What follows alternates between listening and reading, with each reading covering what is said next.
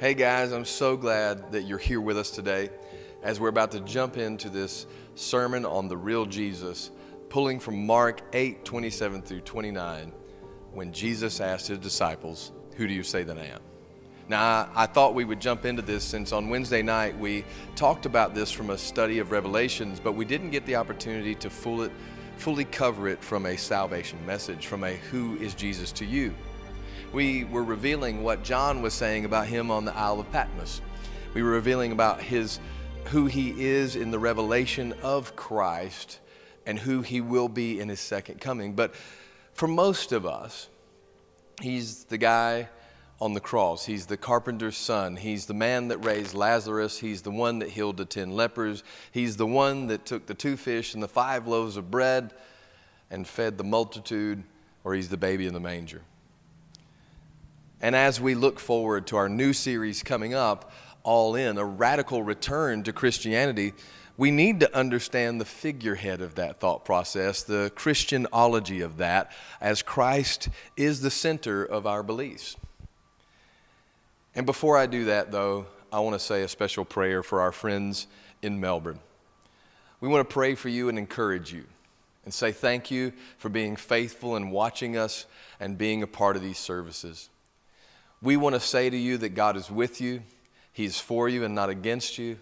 And every day we think of you and lift you up by name, by city, and stand and partner with your prayers in agreement. And for all of Australia, we believe in the business of Australia. We believe in the families and the function of Australia. And we believe that this ground is blessed as it is the great Southland of the Holy Spirit. We thank you for all of our partners, our friends, our pod group leaders, both here locally in the Gold Coast and our pastors in Port Macquarie.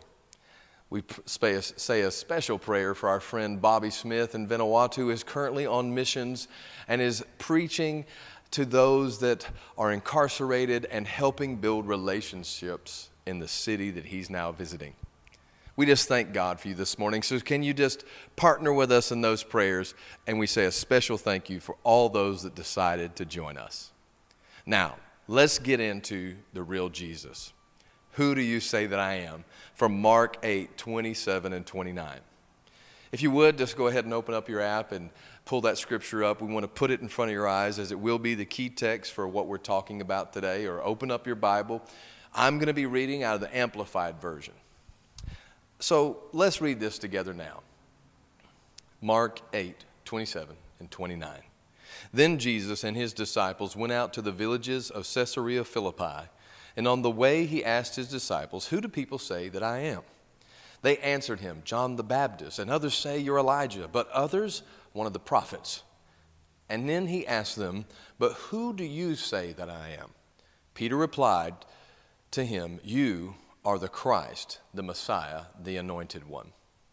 Now, when I was reading this for the first time, I began to think about that book written by Rick Warren. I began to think about life's purpose and meaning, and I thought about a crucial question my grandmother asked me when I was young. She said, "What do you want to be when you grow up?" And I had a various response, and each time she asked me, and some of you might have said a fireman, a policeman, a prince, or a princess. But in time, that became a distant reality, and the more important question is, what are you going to do with your life? And that question requires maturity and a thoughtful answer. But there is a more significant answer inside of our walk today, and that is a question that Jesus asked his disciples in Mark 8:29. But who do you say that I am? The question came in the context of conversation between Jesus and his disciples as they were traveling in the northern cities of Caesarea Philippi. When Jesus asked, "Who do you say that I am?" the disciples answered with various answers, and John the Baptist, Elijah, and the prophets. But he was not satisfied with this answer, so he specifically turned, and in the Greek it emphasizes the word "you." But who do you, as is to say, you, right there, my closest followers, who do you say that I am? Despite all the isolated criticism of who Jesus is, one key aspect of Christ is that we must agree is that he actually exists and he was a historical figure. And this means that he's not a legend, he's not a myth, he's not a fictional hero. He's actually someone that lived in the first century of the New Testament, which contains the fullest and most truest version of his life and ministry. But it's also important that we understand that about his nature, that Christ claimed divinity. His first message was to say, this is who I am. I am the one that has come to save the lost sheep of Israel. And there's many passages that support his claims to deity. Two such passages include the passage in the gospel wherein Jesus forgives sin, found in Mark 9, Mark 2, and Luke 5. But his response was, who forgives sins but God alone? This was the response from the people around him. How dare you forgive sin? And in John 8, Jesus said, I tell you the truth, before Abraham was born, I am. John 8:58. In the next verse, the individuals he was interacting with picked up stones to kill him. And John 10:33 underscores some of the reasoning behind wanting to put Jesus to death.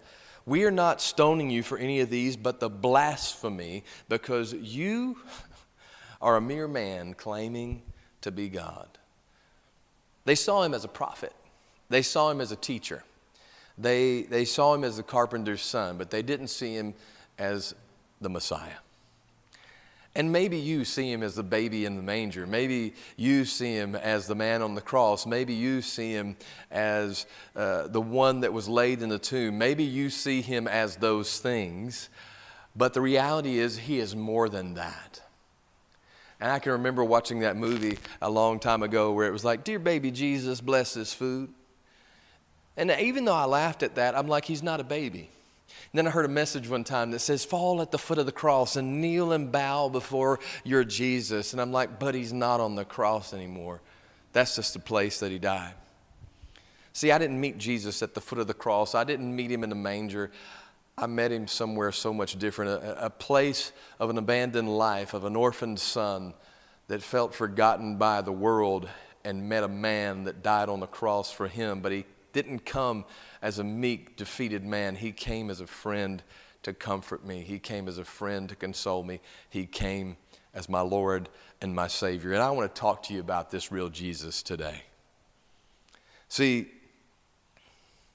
I wonder in that moment, as the man Jesus was being ridiculed and scrutinized with his identity, I wonder if that moment, just like my grandmother asked me, who do you want to be when you grow up? I wonder if in that moment Jesus was like, you know what, this is what I always wanted. I wanted everybody to pursue me, chase me out of cities, tell me I'm a blasphemer. This is exactly what I wanted to be growing up. But see, he kept going. See, that showed something to me when I was reading the story of Jesus. I was reading the story of Jesus, not just looking at the man that was proclaiming something. I was looking at the man that was proclaiming something, and when nobody else believed him, and when everybody put him to death, he knew that he would rise again. When he was praying in the Garden of Gethsemane, he knew that his Father would have a working power inside of him that would raise him from the dead. He knew there was a promise, there was a reason for him coming to this earth. Now, you and I could spend hours speculating the theology, and we could study the Bible, and we could spin all sorts of ideas about who Jesus is and what he was doing and what miracles he performed when he was 12. Man, we could become masters of the historical Jesus and what he looked like and what his skin tone was and everything. But at the end of the day, each one of us has to answer for ourselves the central question of life. Who do you say that I am? We need to decide whether Jesus is just a good teacher or, as some predominant atheists would say, not even a good teacher at all. We need to wrestle with Jesus' announcement of the kingdom of God and all of its implications that beholds when John even said it, behold, the kingdom of God is at hand. We need to wrestle about the idea of the forgiveness of sins that Jesus brought on the cross. And then we need to grapple with the meaning of his death and the implications of his resurrection. Only then can we position ourselves to answer the adequately positioned question that Jesus gave his disciples. Who do you say that I am? And the way we answer Jesus has potential to change our lives. If we acknowledge Jesus and his divinity and as an inspired teacher, then we will pay close attention to what he says, and we will believe it and live it. If we see Jesus as the Messiah, then we will serve him as God's royal representatives and who usher in the kingdom of God. If we believe Jesus to be the Savior of the world, then we will put him in a position of ultimate faith and trust him and rely on him with everything.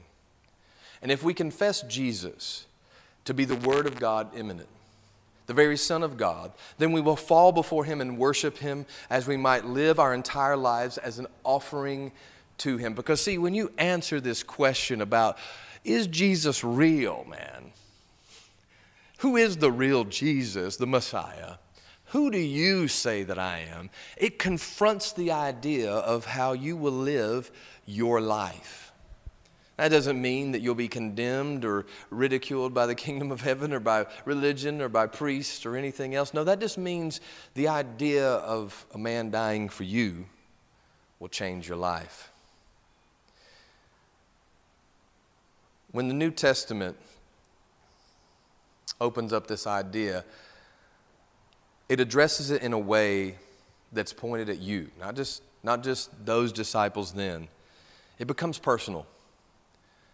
And the person next to you, in the car, in the house, on the lounge, next to you in bed this morning, wherever you are watching this, can't answer this for you. And when the New Testament addresses this issue about Jesus, about knowing Jesus, it's always on the level of personal discovery. It's never about passing on of a report that has been learned from other people. Oh yeah, Jesus is real. I can remember, man. I can remember standing in my kitchen, and my oldest son, we were doing some type of essay, and God, some type of homework assignment. He was 13 at the time. And I just looked at him, and this impression came on my heart from God to just look at him and go, do you believe Jesus because you believe him, or do you believe Jesus because Daddy believes him? His answer was confronting. It was, well, I believe him because of you. And in the next few weeks, my oldest son was confronted with the idea of the divinity of God and the reality of God, to the point he went out and asked that question himself, running out the door in the parking lot of where we lived, and came running back in the door and saying, God is real. Because each person, whether you're a 13-year-old boy or a 30-year-old man or a 12-year-old girl or a 40-year-old woman, you got to answer this question for yourself. Who is the real Jesus? Who do you say that he is? So good, man. So when we look at this question and think about this relationship to ourselves, we need to do it in light of what Peter's statement was. Jesus then warned them not to tell anyone about him. Now that was strange. Right after this revelation, Jesus says, now don't you go tell everybody about me. You have the Messiah who just declared himself, and as soon as that declaration of his messiahship is made known, he says, don't let the message out. Don't let anyone know. Don't tell anyone who I am. And I thought about this because I'm a church planner. I'm a church grower, and I'm an equiper and a sender. How can you start a movement if you're not going to get the word out? What are you doing? Like, you're the Son of God. You just asked me, who do you say that I am? We just got this revelation that you're the Messiah, and you said on this Petros, on this rock, on this foundation of the revelation of Christ has come, I will build my church. Now you want us to be silent about it. Well, he was doing what needed to be done, because the expectations on the part of the population were directly related to the overthrowing of Rome and its authorities. And that was directly related to the triumph appearance and the glory of the overarching wonders of God and his kingdom, and what Jesus had come in his first instance was different from. Because see, he had to come as a slain lamb the first time, but he's going to come as the Lion of Judah the second time. He's going to come as the King of Kings. He had to come as the offering for our sins the first time. He had to come as the reconciliation, the bishop of our souls, the bright and morning star. He had to come as the hope for humanity the first time. But the second time, He's coming as a king.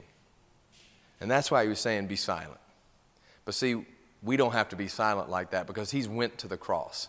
He's died for our sins, and he rose on the third day, and now he's seated in heavenly places, and he makes intercession for us, and he's left us his comforter, the Holy Spirit. And this real Jesus can be real to you today if you don't know him. And so the last thing that I think about when it comes to this movement that Jesus started 2,000 years ago, he didn't need a big campaign and everyone out of Jerusalem rushing out and saying, the Messiah is here, the Romans will be overthrown. That is why then Jesus immediately began to teach his disciples that he, the Son of Man, must suffer many things, be rejected by elders, chief priests, and teachers of the law, that he must be killed and after 3 days rise again. Now remember, no one else can answer for you, who do you say that I am? He has to be real to you. The disciples, once the declaration had been made, were then going to have to try to figure out how to wrestle with the pieces of the puzzles, the dying Jesus fitted into his messiahship. They were going to have to wrestle with the question that you have appeared to us as the Son of God and his love, and the Bible says that his love longs to forgive sinners, longs to enjoy friendship with those who have turned their backs on him. If in his love he longs to do that, and yet at the same time, by his law, has to judge, he cannot ignore our rebellion of sin. And this is where Jesus becomes real to you. That our wrongs needed to be dealt with. Humanity's wrongs needed to be judged. And how could he display his love, but at the same time execute his judgment? And this is where God shows his character. This is where many people have wrestled through the ages of religion and time.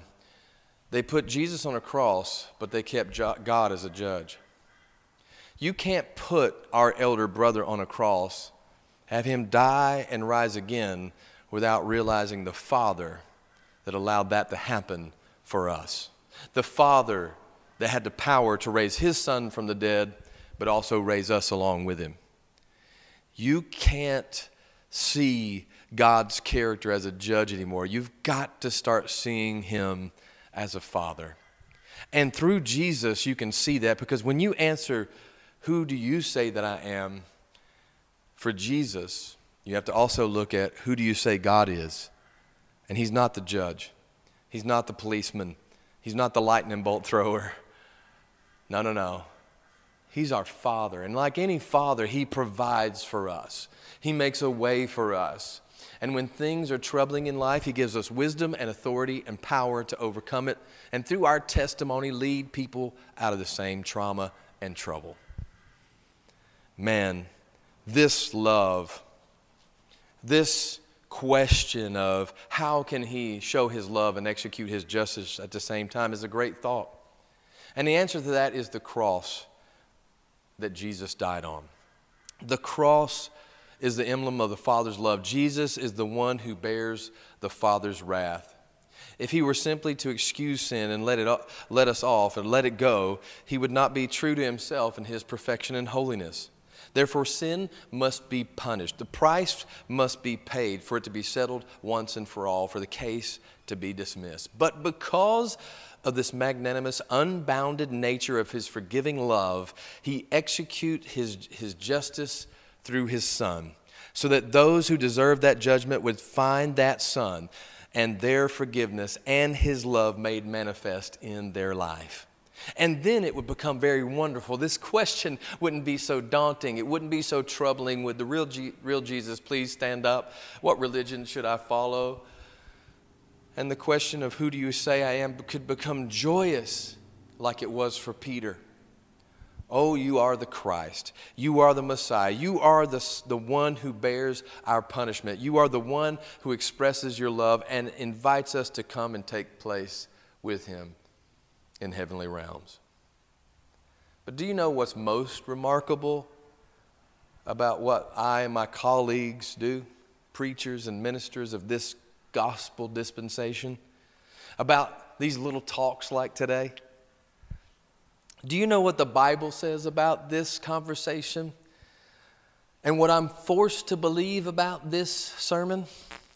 That somehow, in the mystery of God's purposes, God speaks by His Spirit through His Word through my lips. So that God makes His appeal to you through the lips of a mere mortal man.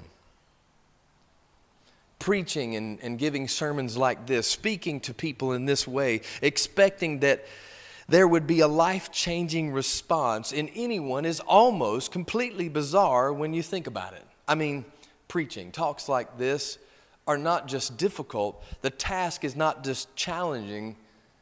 It's impossible for mere men. There is no possibility of me being able to marshal the English language to produce order, reason, thought, or to urge upon you right now, by dint of personality or any other form of influence, anything that can do any solidary thing in your heart and mind to cause you to declare with Peter, "Oh, you are the Christ, the Son of the living God." That you would answer, "Who is this Jesus?" This mystery of God, that His Spirit takes this mortal mouth so that the salvation of one man, one woman depends on the voice of another. So that when I say, "I beg you," as Romans talks about, by the mercies of God, be reconciled to God, I mean it. That this call to you today to recognize Jesus as more than just a figurehead of Christianity, an emblem on a keychain, a cross on a necklace, a statue in a city, that you see Him as the Savior of your life, the bringer of abundance, the victor for your soul. Now, I may not know you all, but I know that in any kind of company like this, we have skeptics. But God is able to deal with your skepticism. And that any type of company like this has a significant representation of sexual promiscuity and people whose lives are held in grip of stuff that they long to be freed from. God's able to deal with that too. Because that's who the real Jesus is. And He was sent for people like you and I. And in a company like this of significant numbers, both here and online and present and by phone or through computer, that frankly, in any company like this, there'll be self-righteousness. And in listening to what's being said is already marshaling arguments against the prodding word of the loving God. And in a company like this, it has people that have been tyrannized by a sordid past and the consciousness that drives them virtually insane by, "You don't know what I did last summer. You don't know where I came from, Pastor." God can deal with your past because He's right here loving you in your present. And here in the majesty of Jesus, here is the case of Christ. And the answer of all of that and more. And so my word to you, which is the word of God for each of us, is cast yourselves upon Him. Declare with a flattering tongue if you want to, but with a tongue nevertheless, you are the Christ, the Son of the living God. And remember, no one else can answer that question for you. Not your neighbor, not your mama, not your daddy, your uncle, or your grandma. Not just going to church makes you a Christian. But what makes you a Christian is remembering this one thing. I say that you are the real Jesus, the one who saved my soul, gave me hope for today and every day of my life. This is my Jesus. Do you know Him? I tell you, my friend, as I think of my son sitting behind the audio desk, looking up over at me now, I tell you, my friend, that just as he had that question asked to him, and he found that answer for himself, not through his mother, not through his father, but in a parking lot looking up at the stars. You can ask that same question today. Are you really real Jesus? And I want to know what to call you. I want to know who you are. And you can answer that question and walk into this salvation that God has for you today. And so today, if that's you, pray that simple prayer and know that your life is going to change. And if you've been walking with God for some time and you want to renew your walk with God, you don't have to start from the beginning. You can just simply say, Lord, I want to dedicate my life to you. I've been living my way for a while, and things have been okay because you've blessed me. And I've had some turbulence, some ups and downs, some ins and some outs, but I want to walk with you. I want to work at developing my relationship with you. Then all you got to do is do that. You just got to take that step today. You don't have to go backwards and go, Lord, I'm just a wretched sinner. I need you. It's me again, Lord. No, you just simply start working in that relationship again. So I hope today, as you've received this message about the real Jesus, that you are excited as I am about the possibility of your walk with him. And as we go into our sermon next Sunday, All In, a radical return to Christianity, we can discuss the power of knowing him. We can discuss the identity and authority of knowing him. And we can discuss the overcoming joy that will cripple the devil and all his angels. And we can see the victory of God in our lives. And we can overcome any situation with him as we return to radical Christianity. I hope this has blessed you today. I hope that it's encouraged you in some way, and I hope that you've shared it with a friend through link, through video, through website. And if you would like prayer, all you have to do is call the number on the screen. One of our pastors would love to text you, get in contact with you, and pray for you. Secondly, if you maybe don't want to text, you can send by email at info@worldchangers.life. Make your request known, and one of us will respond.